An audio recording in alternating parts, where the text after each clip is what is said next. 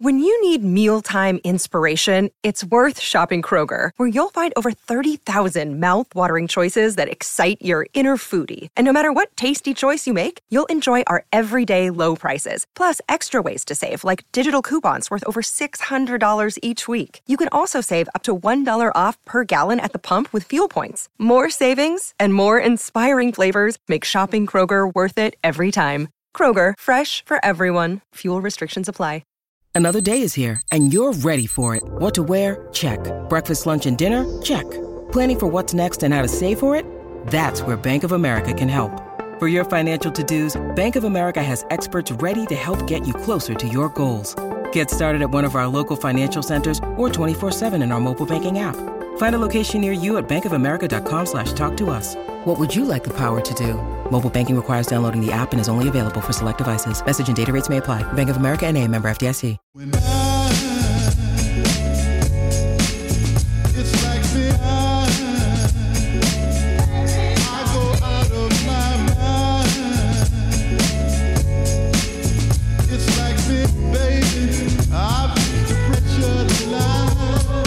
Welcome, everybody, to the Minnesota Sports Collaboration Podcast Show, where we highlight all of our Minnesota content creators, shows, and friends here on the program. Poppy, how's it going?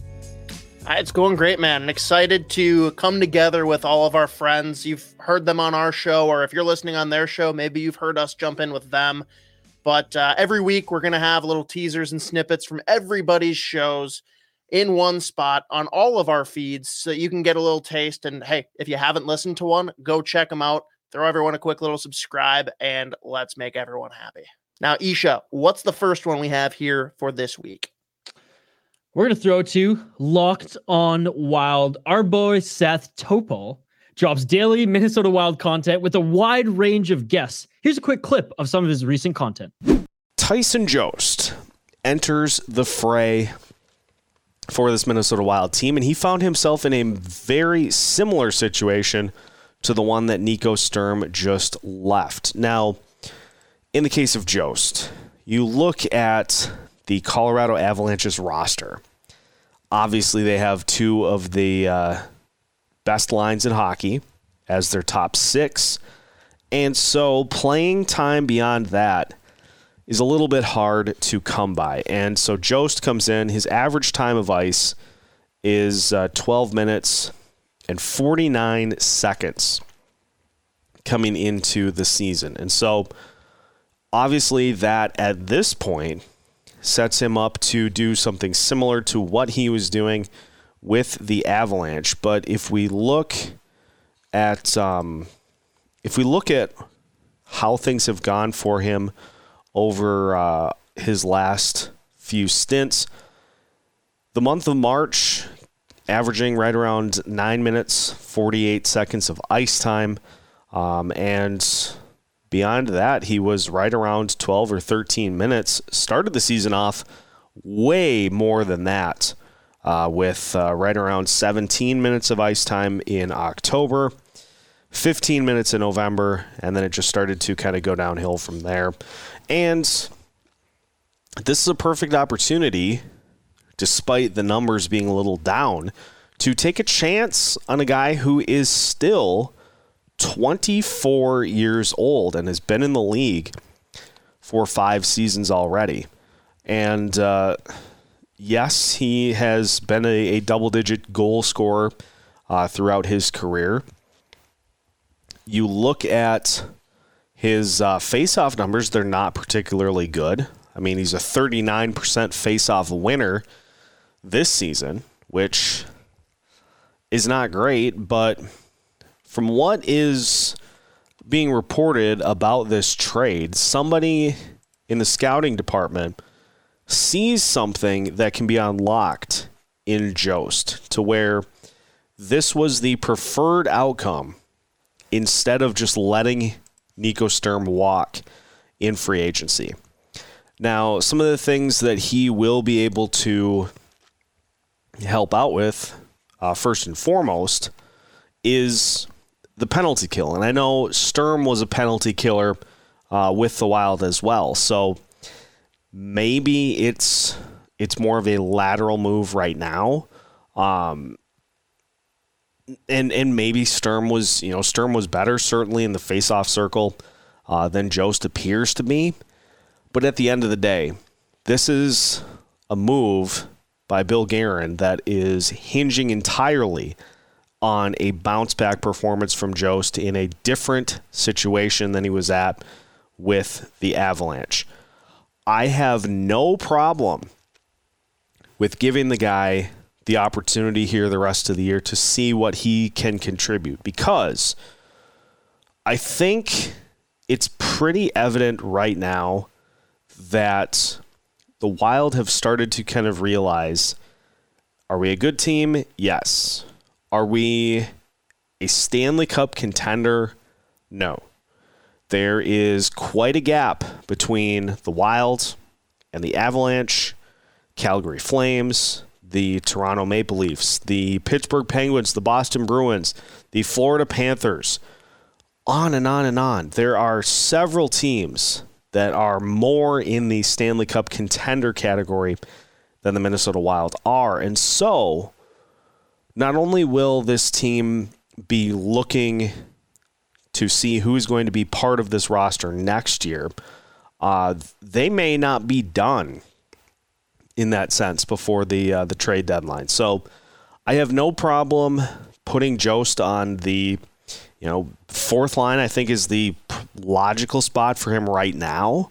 But let's look at the facts too, that beyond Joel Eriksson Ek and maybe Freddie Gaudreau, the center position on this team is far from set, even going into next season.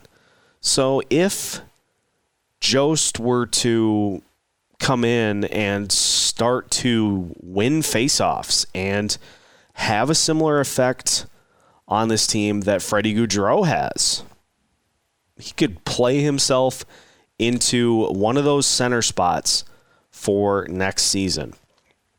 Because if we've seen one thing with this Wild team so far this year, is that, yes, Ryan Hartman has put up career-high numbers. He also has started to kind of come back down to earth. And so is he a center going forward? Is he more of a wing like he had been playing before being put into the center position? That's a question that's going to need to be answered. And so let's say you pull Hartman out of that center rotation. Now you got Joel Eriksson Ek and Freddie Gaudreau. Marco Rossi will take one of those spots next year, but you're still going to need another center to be in the middle of one of those lines. So Jost, will he end up being a player that can give you meaningful minutes and can do more than Nico Sturm was doing over the last few weeks? That's the hope. If he doesn't end up doing that, it's not a huge cost. The big thing that you are gambling with is salary cap space.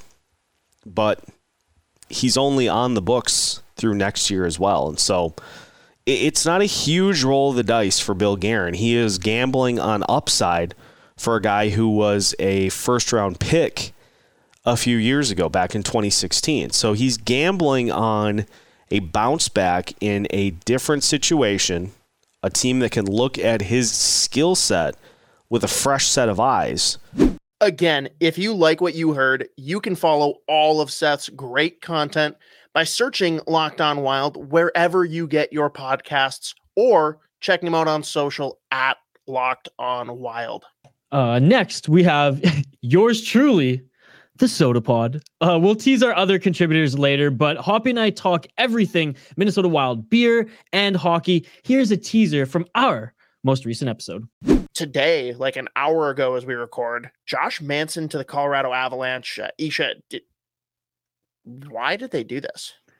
I don't know. That was a weird one. Now, TSN and I don't look at Sportsnet much, but even Sportsnet.com, they had him 5 and 4 respectively at the top of their trade bait list, and I was even surprised to see that. Like, is this really like the the cream of the crop up there? Like, is there really not a lot of, really talented players that are set to be moved? And I think that's the answer. There's not a lot of high, valued defensemen, really good defensemen out there right now. And I guess the team sees something we don't, because I don't want to shit on Josh Manson, but he's not like, he's nothing special in my opinion. I never would have thought that there'd be this much interest in him, especially from a team like that. That last caveat is why I agree with you. I'm not shocked that there's interest. I do think that he's a good defenseman if the right opportunities out there and the right fit in a blue line. I just don't see why the Colorado Avalanche saw this as a need that they had to fill. Any of the contenders, quote unquote, right now, I don't see them needing a player like Josh Manson's services now. And that's why, like, is it really like a quote unquote deadline deal? Sure, it might happen because trades happen on the deadline and it is the deadline. So if the team if Anaheim doesn't want to wait till the summer and they didn't here, then sure, deal him. But it's not one of those that's like really you're given a contender reinforcements, fine player, sure. But again, to the Avs, to a Vegas, if that it's not going to happen, but you know what I mean, or a top team like that, it just seems odd because most of the top teams right now have their defense, barring like a really good deal to bring in someone who's going to like push you over the line, which we've seen in years past as well. I don't see why an Avs would want to acquire his services. Maybe just for, I don't know, extra reinforcements on the back end. Was it last year that they faced some injuries on the back end and they were thin there? I don't know. But that's my only reasoning, kind of spitballing on the fly. Yeah, fair enough. And I mean, it's a team that's already really good. I just thought if they were going to spend the assets to go out and get something that wasn't necessarily where they'd go. I saw them trading something similar for, like a Sherratt maybe, but anyways. That's who I thought was going to be the first one to go. Because usually you see the one that's like league wide and even that the media is, pampering up, that's projected is going to be, or projecting to be the one that's going to be traded. There's always that like top defenseman on all the lists, top, forward or whatever position. And I was surprised to see Manson move before Sherratt, because usually you see the bigger name. Now again, the defense it's a little dry this year, but you see the bigger name get moved first, and then the dominoes drop because the other team is like, oh shoot, we lost out on the big name. Gotta go after lesser, and then there's Jim Benning, Vancouver Canucks, who goes after all the rest. And I wonder how much the Arizona Coyotes are going to fuck everything up this year, because now we've got 2 to 4 weeks. Jacob Chikrin's out. So our team's gonna like hold and try and figure out if it makes sense to bring him in. Is he now a summer deal? Like, that's a good point. It's gonna be an interesting like domino fall. Like, when does that start? I still think he could be a deadline deal, because I think teams who already have interest have probably been in on him for a while, and like trade talks have been probably ongoing. You know what I mean? Or like in spurts, hey, any update here? But GMs are going to fight that, Isha. They're going to say, oh, I shouldn't have to pay quite as much, because who knows what he's going to be like when he comes back. And they're going to be like, fuck all of you. We'll wait till this summer. Well, yes. And then maybe someone says, okay, never mind. Maybe. Fair. It's a big poker game, right? Yep.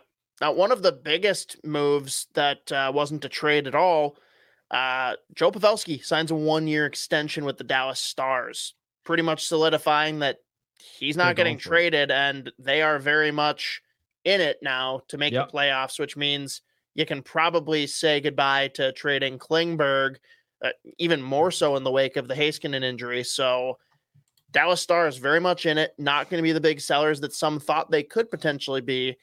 And that leads us, that's really all that's happened thus far in the trade landscape.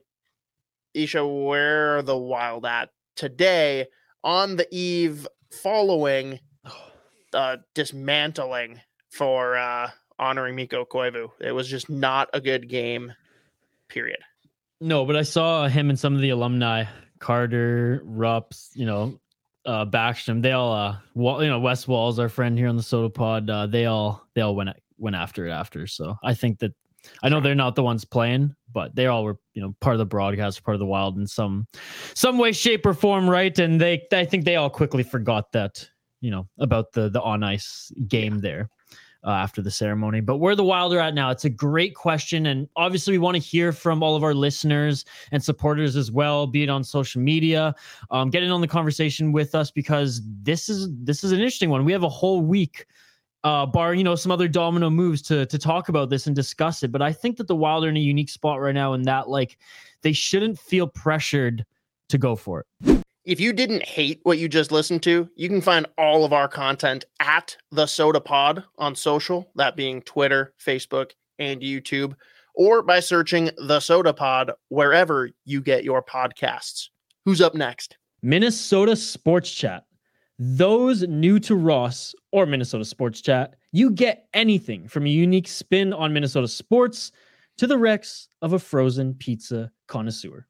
So I have a theory here, and I'm fully willing to admit that this is a stupid theory, but just follow me here. Sure. The Gopher hockey team will host Michigan for the Big Ten Tournament Championship this upcoming Saturday. Mm-hmm. And Bob has now won 9 in a row. After the last time I talked to you, I think I said this program's in no better shape today than when Don Lucia left, and now they're in the mix to be the number 1 overall seed. So you're welcome, Pride on Ice faithful, for spurring that on. But here's my theory, Judd. I think the Gophers need to lose to Michigan. What are the odds a team is going to win 14 games in a row to win the national championship? I'd rather lose to Michigan than to lose any of the 4 games that it might take to win the national championship. Is that a dumb take? I just genuinely believe they're not going to win 14 in a row. And the only chance to lose a game, Judd, that's not going to cost you your season is against Michigan this upcoming Saturday. If I told you the Gopher hockey team would win 14 games in a row to win the national championship, would you believe that? Or am I, in essence, killing a story by saying I want them to lose? So I think a lot of fans would balk and say that you're full of crap and crazy. I would agree. Like, yes, I in sports, and especially hockey, I know exactly what you're saying. And plus, a loss in this game, which wouldn't come close to costing them a place in the tournament, would probably be a good sort of slap in some ways. Yeah. So I totally get. So I think it's good reset. I think Pride on Ice would say you're nuts, bleep off. I totally get it, and I do think in sports, and again, I'll say it, especially hockey, it doesn't hurt sometimes to get that sort of just push of, oh, we're not as good as we thought. But let me close by saying this. Wherever you are, good night, Jack LaFontaine, man. Because let's cut to the chase. Let's cut through the BS. Division I sports are basically professional sports. Jack LaFontaine did the Minnesota Golden Gophers the biggest favor possible, because I can guarantee you this team would not have gotten this hot and played this well if Jack LaFontaine hadn't abandoned them. No, he brought them together. He brought them together. Yeah, I feel bad for Jack, too. And he wasn't playing that great. He wasn't bad, but I'm going to tell you right now, I had people that watch this team a lot more than me say, he's not really playing that well. Jack LaFontaine, this is one of the, and it sounds mean, but I don't care. This is one of the biggest pushes to do what you said, to galvanize a good team. How many dead ass games did this team play? Oh, really just dead. Way too many. And it was they played some just stinkers, and you watched them and you're like, this team is far too good to play a stinker.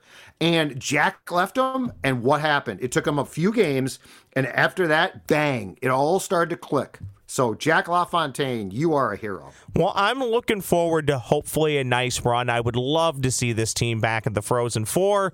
Coach Bob Motzko's had issues in the NCAA tournament. We're all aware of that. But last year, they did at least make it to the round of 8. Time will tell if my theory is true or if it's stupid, Judd. I'm just going to enjoy it for however long it lasts. I just think there's something to be said for, as you said, Judd, getting a bit of that wake-up call, and also pressure mounts. I guess from when they finish on Saturday to when they would play again, it's really only 5 or 6 days, but you're going to hear about hottest team in the country, won 10 games in a row. Roscoe, you are talking to the guy who years ago said the worst thing in the National Hockey League to win, the President's Trophy. Yeah, exactly. We had the most points. Bleep you. You're overconfident. You're set up for a fall. I always said this. I never want to be the team that gets done and says, we had the most points. You can find this beauty on social at Brendel Ross. That's BRENDEL Ross. And his podcast by searching Minnesota Sports Chat on Apple Podcasts and Spotify. Who's up? Judd's Buds. Mutant, Spitter, Sicko, Z. We don't care what you call him. To us, Spokes Z just means elite prospect coverage. Here's a preview of the brilliant ramblings you can hear on Judd's Buds.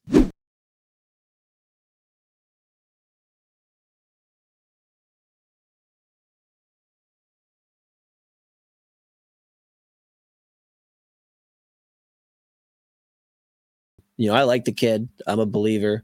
We'll see if there's NHL upside in his future. It's definitely not next year, the year after, or even the year after that. He's got to put some more years in Iowa in the AHL and try to work his way up. But there's a reason they took him where they did in the draft. So hopefully people aren't getting on him too hard. Hopefully he's not getting on himself too hard because there are a lot of nights where he does make a lot of good saves and then, defense optional and they decide to not cover anyone in the slot or just give up odd man breakaways constantly. And my dog's here to ruin the show again. He just opened the door, walked out, standing. He's waiting for the invitation. I'm not going to give it to him.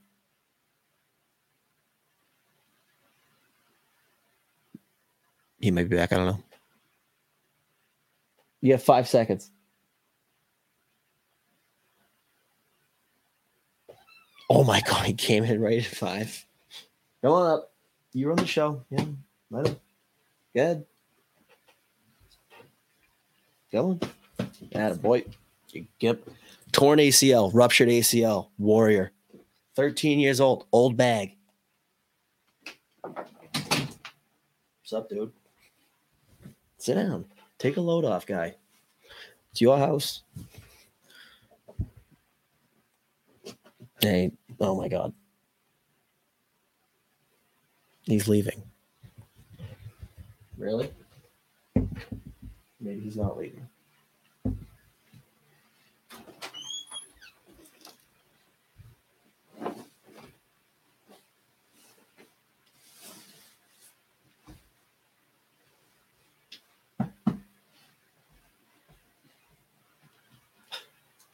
Dude, pick a spot. This is unbelievable. This is one of his worst ones. Of course. He'll be back in a minute.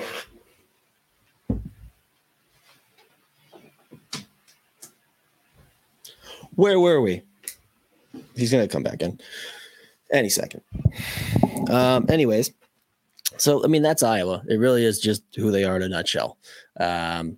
Some nights they look great. They look exhausted. That's the other thing. They do look – it's such a weird schedule. It's not like the NHL where you're just getting intermittent games throughout the week. It's this season for Iowa, it's been a lot of 3 nights, 4 nights off, and then they got games in 3 out of 4 nights.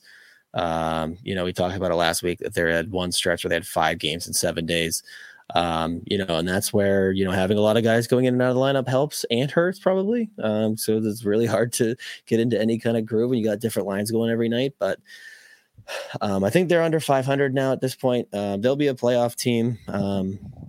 But I'm curious to see what that lineup does look like come game 1 of the playoffs. Because again, another guy that I really liked is Nolan Stevens. I think he's been excellent since he's returned from injury too. He looks faster. There he is. Jesus Christ.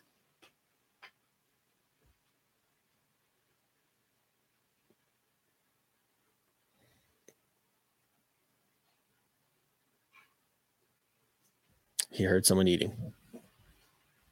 He can't keep doing this. This is crazy. He'll be back in 5 seconds again. There's just no way. He can't not do it.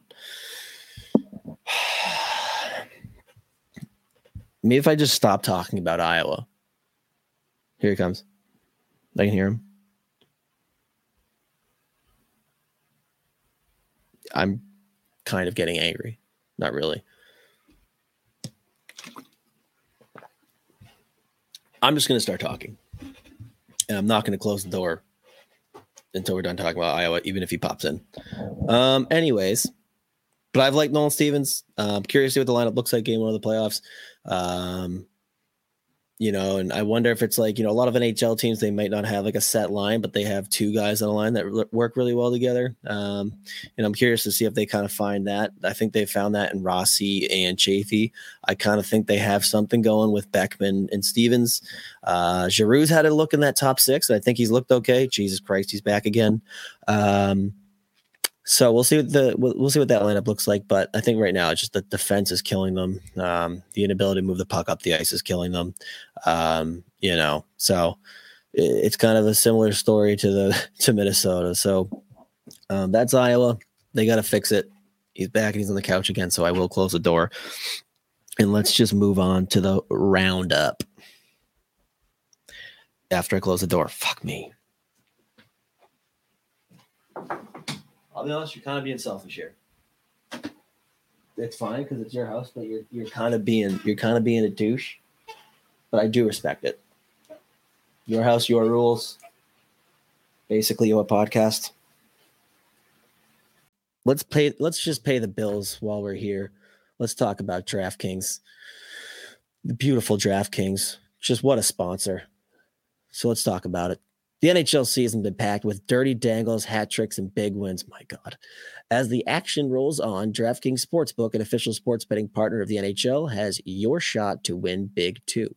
New customers can bet just $1 on any team and get $150 in free bets if they win. That's right. A bump in the win column for your team means free bets for you. If Sportsbook isn't available in your state yet, number one, figure it out. You still have a shot to light the lamp. Everyone can play for huge cash prizes with DraftKings daily fantasy hockey contests. DraftKings is giving all new customers a free shot at millions of dollars in total prizes with their first deposit. So download the DraftKings Sportsbook app now. Do it right now. Use promo code THPN. Bet just $1 on any NHL team and get $150 in free bets if they win. That's promo code THPN at DraftKings Sportsbook, an official sports betting partner of the NHL. 21 plus, restrictions apply. See show notes for details. Last week, I just read the entire disclaimer or whatever, what I was supposed to just put in the notes. Number one, wasn't my fault. Isha told me to do it. And then I started reading every fucking state's rules on gambling. And I was going to stop, but then I just thought it was hilarious and I kept going. But I'm not going to do that this time, or I didn't this time, because that was psychotic. But also, I'll be honest, it was very funny, in my humble opinion. Dudes fucking rock. If you want more, you can find him every Tuesday. And sometimes we don't really know with him. He's kind of a wild card, maybe even Thursdays, on the Soda Pod feed. So same podcast feed as before. But if you want to follow him specifically, and for some reason you haven't already, you can check him out on Twitter at SpokedZ. Who do we got? MNCAA, hosted by Nick Maxon. You get your weekly dose of Minnesota's college puck. Here's a look at what you can expect for all 6 Division I programs. So let's talk about that botched call, because there's, the video obviously circulating around social media with Enrico Blase just giving it to the referees. And, when you cover the sport or any professional or, even developmental league at this level, Ryan, you often see coaches who, there's warranted outbursts and then there's not warranted outbursts. And, for St. Thomas, there's no question. I saw the play. And I think everybody, an honest fan, would say that this was a warranted heated moment by Rico Blasi there against the referee crew. Oh yeah, no question. I mean, I saw the play happen directly in front of me. I mean, I was at a side angle, but it wasn't like directly coming towards me, but I was at a side angle right where I was looking right at the blue line. And I was like, there's a penalty here. I'm not exactly what type it was because it was a side angle, but I said there's definitely a penalty here and it's on Mankato, but no call is made and they score. Peter gets beat 5-hole, and it was, if you look at it, I even someone sent me a photo of the actual still shot of the first part of it, and you can see the guy literally sticking his arm out at the blue line, completely blocking him from getting across to play defense. And then they get tangled up, and looks like there's a blatant high stick as he's trying to get around the guy too. So you got that, and then it was so bad. And then, the focus wasn't necessarily on the non-call at that point. It was more so on how Rico reacted on the bench. And what I was most impressed at is that he was able to keep the beat with the Ole Ole song by beating the stick on the like they're chanting behind him. I'm like, is he actually coordinating it? Where it's going Sometimes along. You with become the a director, Ryan. I mean, yeah, seriously. that was truly impressive because my wife was like, "Hey, he's actually keeping pace with it here." I mean, that was, but yeah, I mean, the clip.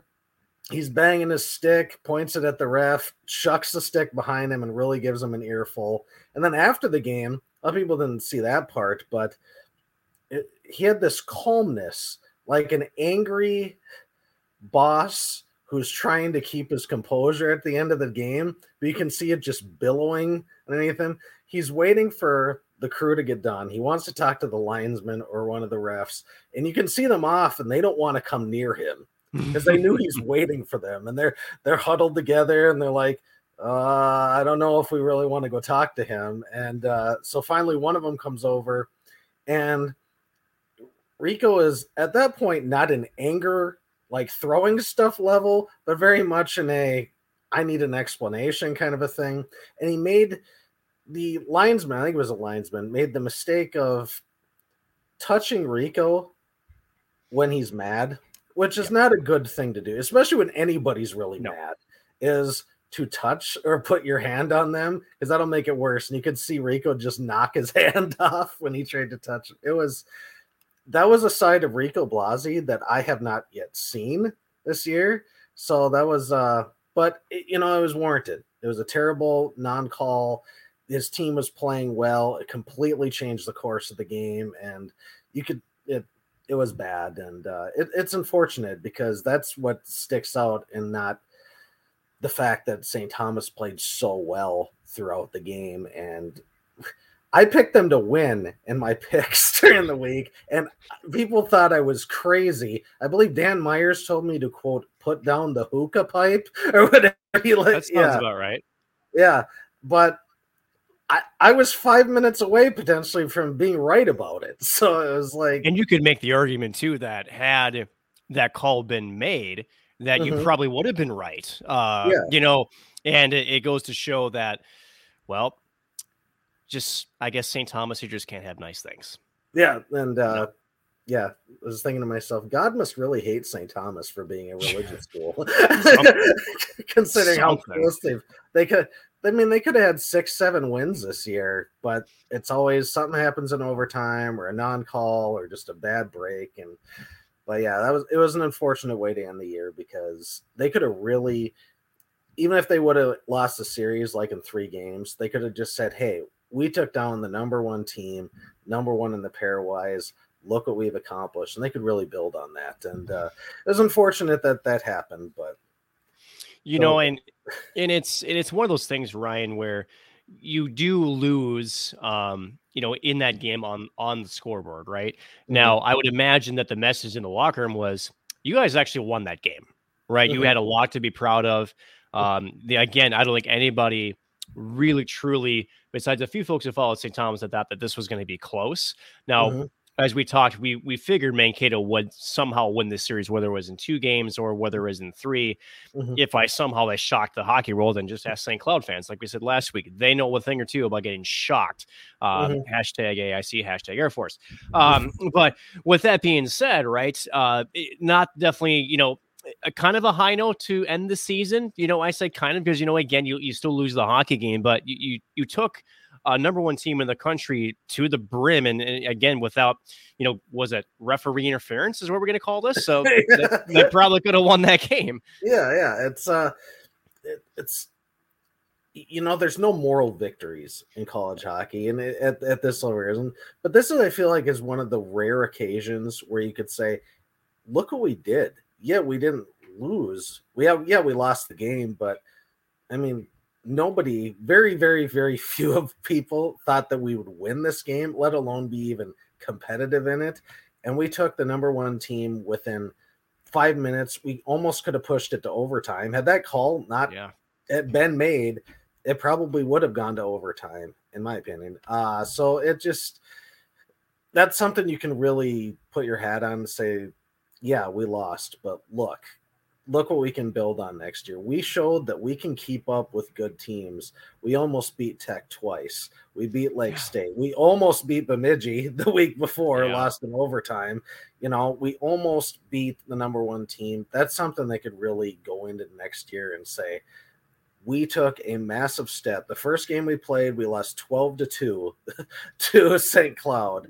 Our next to last game, a playoff game, we took the number one team, lost by 1 to the number one team in the nation, and they scored that goal with 5 minutes left. So it's a big step that they've taken from the start of the year.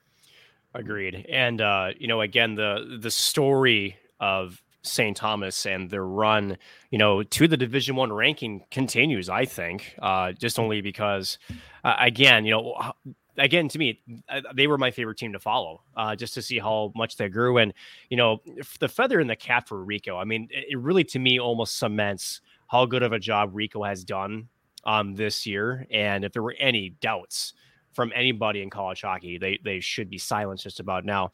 But Ryan, let's transition a little bit, just because with St. Thomas, the season done, I know you're still doing work for the CCHA, the team that you caught up with this week, heading into the semifinal match with Northern Michigan. You had a chance to speak with Grant Patolny a little bit, who leads that squad. Can you tell us the conversation and maybe some thoughts going into this weekend?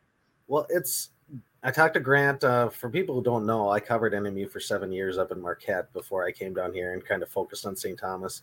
But they're an interesting team this year. People remember last year that NMU beat Mankato in the semis in Mankato and threw everybody for a loop. Like, wow, Mankato just lost at home to a team that they probably should have, cleaned house with. I mean, but it was a shocker. And now they're in the same situation again. NMU has battled injuries this year. Their starting goalie's out with Rico DiMatteo. Their captain's out. Joe Nardi's out. Colby Enns is a defenseman. He's out. I mean, they're hit hard. So but, things are looking up, right? Yeah.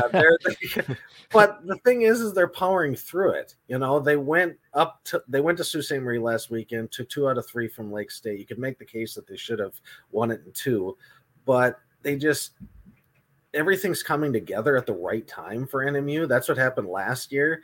2 out of 3 in Bowling Green, beat Mankato, lost in the WCHA championship. Now it looks like it's going to potentially happen again.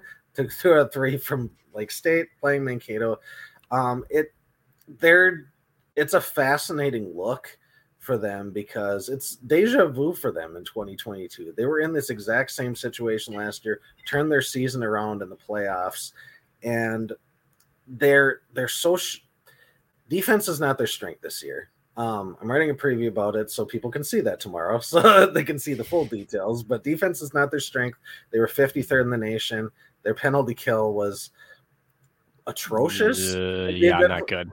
Yeah, not good. I don't know if people know the fact, but they were 58th out of 59th, and the only team below them on the penalty kill was a team I previously mentioned on the podcast a few minutes ago. So they're not good there, but they're strong offensively, 7th in the nation on offense, 15th, pretty good on the power play too. They need to be good at both ends if they're going to beat Mankato. And Patolny had a great point. He said, I think the game will be determined in the first 10 minutes of the first period. He goes, because if we can get through that, maybe catch them off guard, get a goal under the net, or just at least keep them at bay in the first 10, because Mankato likes to score quickly and they like to, set the pace early. If you can keep them at bay or even get one on the board, that'll show, hey, we can do this, we can keep pace with them, and, they could end up coming with a win. And I don't think anybody is just thinking, oh, Mankato's just going to roll past NMU. Right. It's like NMU beat them in January up in Marquette. They've shown they can beat them in Mankato. So it's going to be a fun game. I'm looking forward to keeping track of it. I was telling my wife, and we made the joke that, hey, you left town after 7 years, and NMU could make the NCAA tournament after you leave. So you could say it was on you. That's why they didn't make it in the 7 years. You leave, and then they make it in. So that was a little far-fetched, but it was a fun little joke we talked about. So the Stieg jinx, right? Ryan, so now it's prediction time. Again, this obviously on paper, this matchup does heavily favor Mankato. We did also say the same thing last week and nearly got burned again. But again, what do we think? This is is this really going to be the tail of the tape, or does NMU stand a chance against Mankato? I'm not going to go quite as bold as I did with my St. Thomas winning Friday night prediction I made on my site. I think NMU is going to win Saturday night. I mean, it's not as bold of a pick just because I know that they've shown they can do it. They've shown they can beat Mankato. They're in the same situation that they were last year, playing them in the semis in Mankato. They know what's coming. They're peaking at the right time. And I feel like everything is kind of flowing Northern's way at this point. Mankato blew out St. Thomas in the second game, as people expected. They looked shaky to me Friday night at times, like almost in the first period. My wife said, are they even paying attention right now? Like, because they just looked a little off. Like the passing wasn't as dynamic as it typically is. The Dryden McKay looked like he was, I don't know, off in his own little world for a couple of minutes, So Dan Myers will love that comparison. Let me tell you that. So yeah, put down the hookah pipe. I'm sure that he'll tell me to do that. But I think NMU is going to come out on top. I think it's going to be a tight one, probably a 4-3 game, or something like that, or a 3-2 going to come down to the wire. But like Grant said, I think if they can get through the first 10 minutes, maybe get one on the scoreboard, keep Mankato scoreless, I think that they can carry the day, and I think that's what's going to happen. I'm picking against Mankato for the second straight week. I didn't think I'd actually be doing that, but I think many people will be on Dan Myers' train that says, put down the hookah pipe. What the heck are you doing, man? But with that being said, Ryan, you did hear it here first, as Mankato is supposed to fall this weekend to Northern Michigan. Ryan, again, as always, thank you very much. We'll be checking back in with you next week on some more CCHA finals action, and of course a recap of the semifinals. But we need to head just a bit or west to Minneapolis and check with Drew Cove on the Minnesota Golden Gophers. Just like Judd's Buds, you can find all MNCAA episodes on the Soda Pod feed, with episodes dropping every Friday. Go follow the dedicated college hockey feed on Twitter at MN_NCAA. MNCAA was taken by some douchebag with 0 followers that won't reply to Isha with our very lucrative USD cash offer. Now, Isha, who's the last show that we want to promote here this week? Brave the Wild. Joey has been in the Minnesota Wild podcast game since 2008. Here's a clip from the chiseled veteran. I've seen worse games, obviously, but I've certainly seen better as well. Brennan Duhaime is kind of all over the place. Connor DeWeer actually ended up getting scratched versus the New York Rangers because, I don't know, I mean, DeWeer, you'll see some moments here and there, but he doesn't finish really in like 5 points in 23 games. It's one of those kind of things. He's kind of like his counterpart, Mr. Giroux, Damien Giroux, not Claude, Damien Giroux. It's easy to get those mixed up when I'm looking at a Philadelphia lineup. Basically, Damien Giroux's level of production in the AHL, which is kind of depressing, to say the least. Nice to see Calen Addison continuing to get action more and more now. Of course, still no Dumba at the moment. And don't get me started on Dumba versus Dallas. But Calen Addison, again, getting some action here. Continuing to develop now with Minnesota. It's one thing about letting players cook, letting players develop, so to speak, as they say in Iowa, like Marco Rossi. But I think Addison's a little closer. Obviously, he was drafted earlier than Rossi. He's a little bit older than Rossi. And again, Rossi missing the entire season last year. Anybody yelling at you for daring to say Rossi should stay in the AHL this year, I think they're being a little crazy. Like, settle down a little bit. If you're going to bash somebody for saying Rossi should stay in the AHL, I don't think that's a stupid take at all. Come on, I mean, seriously. Boldy stayed, and Boldy didn't miss an entire season. And Boldy stayed last year and even started this year there, a bit partially because of the injury. But, yeah, now look at Boldy. So, and look at the two stars in New York. They just said, oh, yep, welcome to New York. But they didn't play 1 second in the AHL. Yeah, welcome to New York. Good luck to you. And they haven't done jack. Speaking of Jack, like Jack Hughes, it took him forever in New Jersey. He's just finally starting to break through a little bit. It doesn't really help. It's great to see them in that nice, fancy uniform with their number. And my God, here they are. This is the most exciting thing ever. And yay, they got like 10 points in 50 games. Wahoo! That's not a good thing. Something funny about Philadelphia. I mean, it's just like one familiar name after another. We mentioned the two coaches, Yo and John Torchetti. It's just amazing how hockey, guys kind of forgive and forget, or they just stay friends. They were never enemies, which is cool. Obviously, Fletcher ended up firing Mike Yo, but still had a beer with them, and they were kind of having a teary conversation with each other. John Torchetti, of all people, replaces Mike Yo, and then look at that. They're all together again on one of the worst teams in the league. And a lineup with Jerry Mayhew on it. Jerry Mayhew, yep, which is kind of funny. Good for him. Good to see him in the NHL, but he's not that spectacular. Nick Seeler is a name that's being mentioned with trade possibilities to Minnesota, much less my Dumbo offer. I suppose, again, you're looking for size and cheap. Well, Nick Seeler's size and cheap, definitely, and it's nice to see him back in the National Hockey League after missing a whole year last year, not with injury, but just not playing.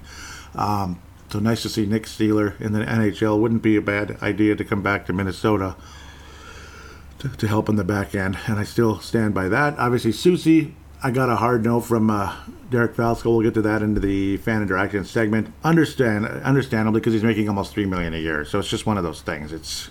I was afraid I was going to be met with that type of response because, yes, he is expensive, and that's why some people were like, they're okay with letting him go because of that. It's a little on the expensive side. So Seeler obviously is very, very, very much on the cheap end. He's not as good as Soucy.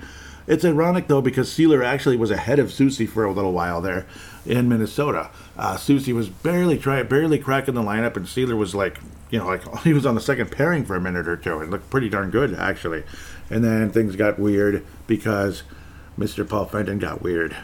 Let's just say Fenton got weird, bringing in a guy, was it Anthony Boteto, I believe?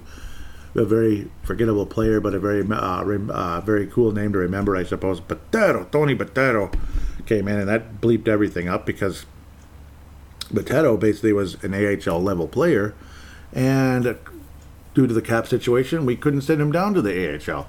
Great move there, Paul. So then that put Seeler in the press box and messed everything up because Seeler was actually playing okay at the time. Okay, there I go babbling on and on. But of course, again, I would hope fairly interesting conversation, I suppose. It wasn't a very interesting game necessarily. It was just nice that we ended up winning the highlight of the night. Not only that Frederick Gaudreau continues to actually score goals all of a sudden with his 8th, but that Ryan Hartman got his 20th and 21st. What do you think of that? Both cases tying the game up after falling behind in Philadelphia. 1-0 and 3-2 and 2-1. It was kind of like Game 7 versus the Colorado Avalanche in 2014. Yeah, and then it was 4-3 Philadelphia, and then 4-4 Matt Boldy tying it up with about 8 minutes left, and then Brodin scoring just moments later. What a very, very, very powerful release. Only his 4th goal this season. I felt like he should have more. It's crazy how both Brodin and Dumba only have 4 goals this season. Dumba, Mr. like 20-goal powerful dumb bomb shot, 4 goals. Fiala, Dumba, are you sure? Are you sure now? I may put the poll out again. I may actually create a poll. The first time I created, it was just a question and answer type of thing, which actually ended up being really fun and really cool. Ended up being a really fun show and fan interaction segment, throwing that in there. Wouldn't mind creating a poll for that one. Yeah, well, both of them create messed up turnovers, but it's just funny. This was literally like the 2014 Game 7 Colorado Avalanche game But this is Philadelphia and stuff. Yeah, this is Philadelphia, maybe the worst team in the league. And you're falling behind like 4 times in the game. 4 times.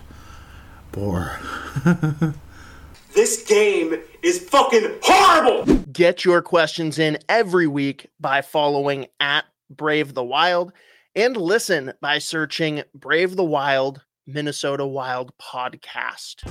All right. Thanks to everybody tuning in on Google, Spotify, Apple Podcasts. I mean, wherever you get your podcasts from, the best thing you can do for us or any of the content that you heard in this podcast episode, you can go on iTunes and Apple Podcasts, give us and give them 5 stars and a kind review. It goes such a long way. You're already supporting us by listening to this episode, so you might as well go and review us as well.